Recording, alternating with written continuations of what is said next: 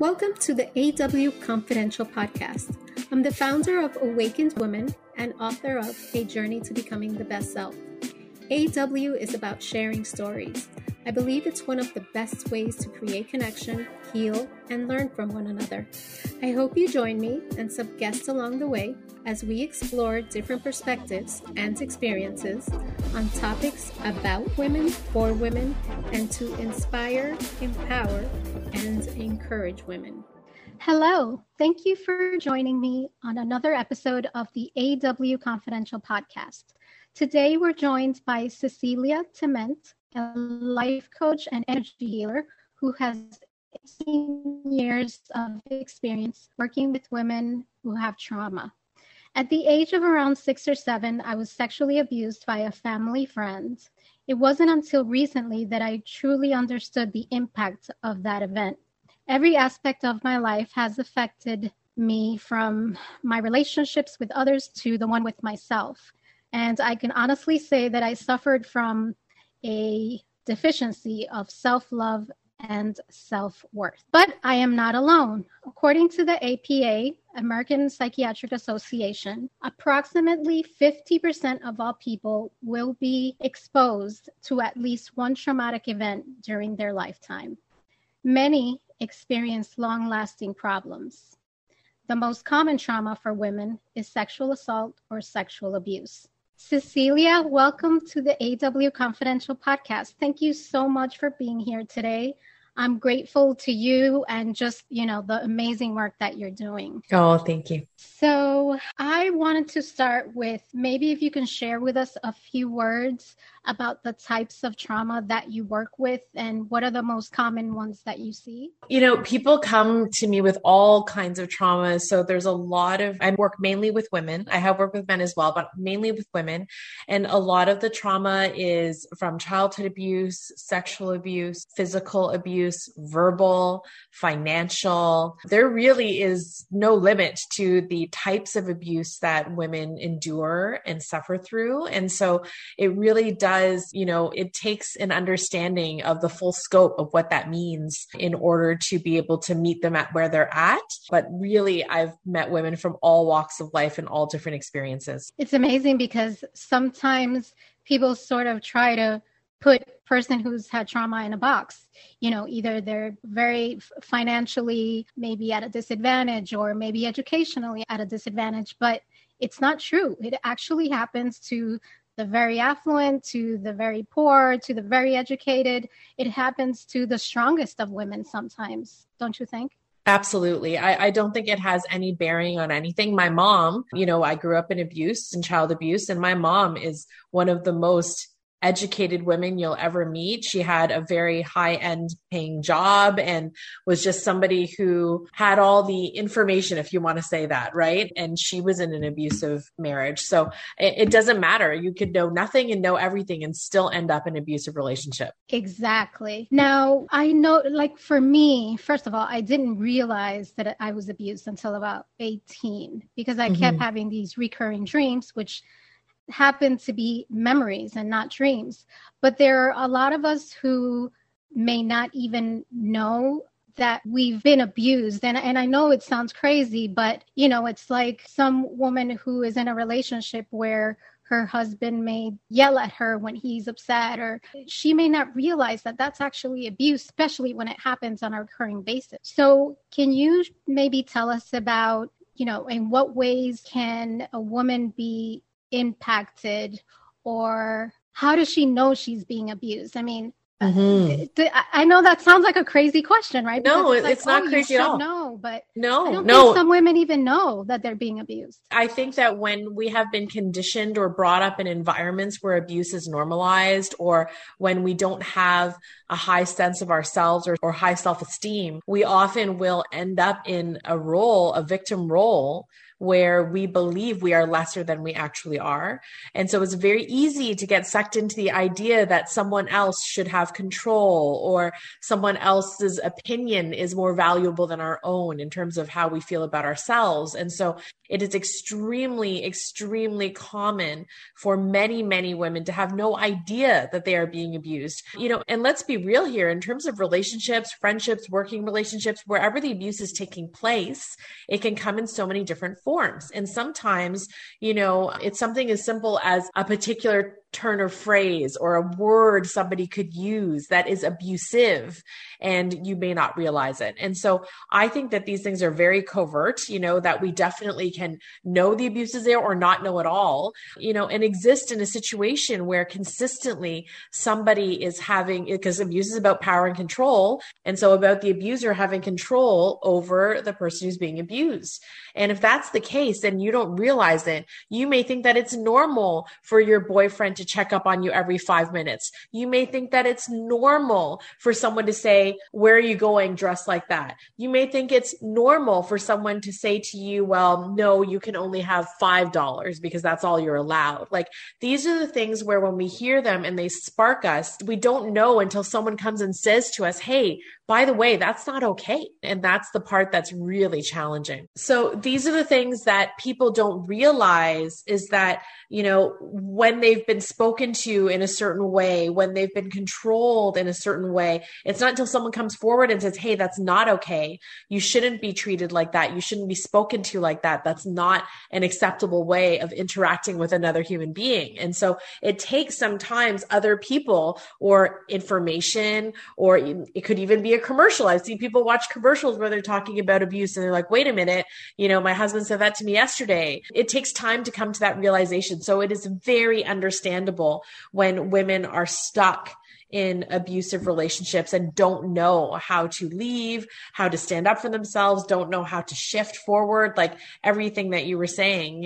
I don't think there's any judgment around that, because the truth is it's very hard to leave. Absolutely. So this I find interesting because I think I did some of it. There are women, including myself, who either numb themselves or bury their memories just, as a way of not dealing with the trauma. And they think, well, if I do this long enough, eventually I'll be okay.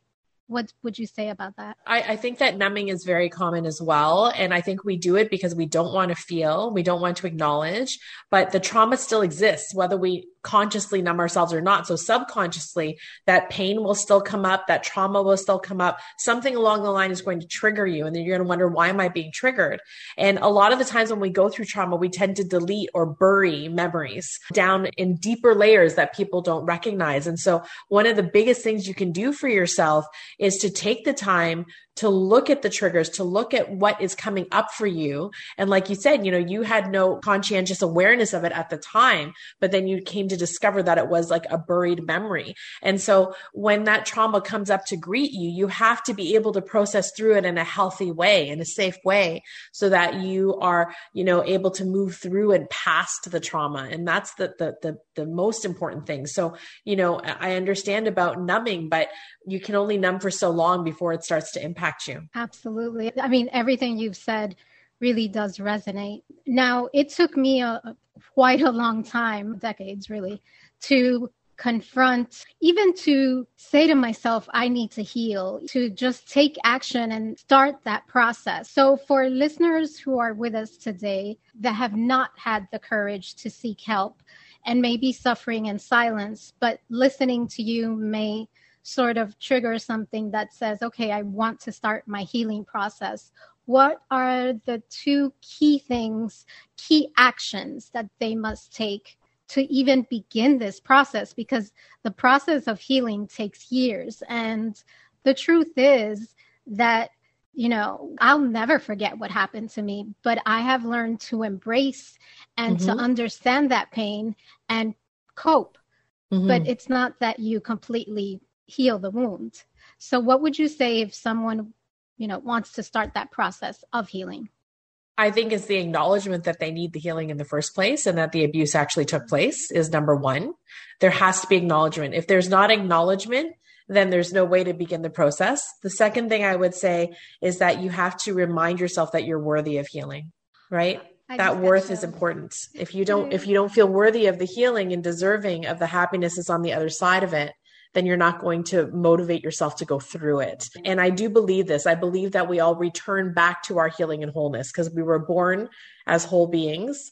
And what happens is society breaks us down, experiences break us down, trauma breaks us down, and then bits and pieces of us are lost along the way. So what I help women to do is to come back into their wholeness, right? Come back into the fullness of their souls, because that's what's most important in this, is to recognize and to see that, yes, you are a human being with human feelings who deserves to be in existence, who deserves to feel radiant and full and vibrant and happy and free of the shackles of your past. And so those are the two most important things that I think will help to spur on any healing journey. I love that so much. It's one of the things that I could say that I preach during, every chance I get. I think not having that self-worth affected me throughout my entire life. Mm-hmm. But once I was able to embrace, my worth and how much I love myself with all my flaws and all my experiences, I can honestly say that I wouldn't accept anything less than I deserve today, because I know I'm worth it. That's right. So that's amazing and so important, right? And good for you. That's huge. Thank you. I really appreciate the work you're doing. So it's really hard to condense so much information about trauma because there's so many different types of trauma. But I think it's an important topic. It's emotionally charged and it's hugely complex. What is some, advice or message that you would like to give any woman out there who is looking to confront her trauma? I'd like to leave our listeners with a positive message of the importance of confronting trauma. What message can you give us about how confronting our trauma can affect us in a positive way? Because it can, I do believe it can. Yeah, you are not your trauma. You are not your story of pain and stuckness. You are the rise, right? And so what's really important to remember, and I always say this, is that, you are the light after the dark and the love that you seek. You don't need to seek love anywhere else outside of yourself. There's nothing that anyone can bring you that is going to change the makeup of who you are. You have to decide that for yourself and say, I'm worth it. I'm going to do this because I'm alive and I deserve to live my beautiful life. And I'm going to feed my soul with the goodness that I know, which is to say that you can deeply love and accept yourself. When you love yourself fully and freely and absolutely, that is the answer to all your prayers. Like anybody who's thinking anything else, nothing else works. You have to come back to love. You have to come back to unconditional acceptance of who you are. You have to come back to the idea that you are a powerful human being who has every right to be on this earth impacting change. And you can impact change when you come from a place of growth and you see that your trauma is not, in fact, your trauma, but it is your reason for living now, inspiring other people, using the pain of your past in order to show somebody else that they have hope too. Because if you sit still and do nothing, then you will go nowhere very fast. But if you take what it is that you've learned and experienced, you heal through it and anchor into your own strength, there's nothing that you cannot do. And there is no one that you cannot help. I can't say anything else. I mean, that was a beautiful way to close the show today. How can listeners find you? Well, so I just got rid of my website, believe it or not, but they can look for me at www.ceciliatement.com. And that links to our Facebook group, Successful Soulful Women Entrepreneurs. You can find me in there. I'm all over Facebook. Look me up. Feel free to message me. I'd be happy to get in touch. Thank you so much, Cecilia. Literally, my heart feels full. I mean, you can see my smile. I think you're an amazing soul. You are, working with women that just to give them hope. And I think that's something that's so important and that we need. So thank you so much for being here today. Thank you for having me, my dear. It's been a pleasure. Listeners, look for Cecilia Tement on Facebook. Thank you so much for joining us. And remember, acknowledgement and self-worth are the keys to start the healing process. Thank you so much for joining me today. Thank you for joining me on this episode of AW Confidential. Please make sure to subscribe, rate, review, and share this podcast with all your friends. You can find me on awakened-woman.com or follow me on Instagram, Twitter, and Clubhouse as Woman Awakens. I'm also on Facebook as AW Inspires. I hope you join me next time on another episode that is sure to be anything but confidential.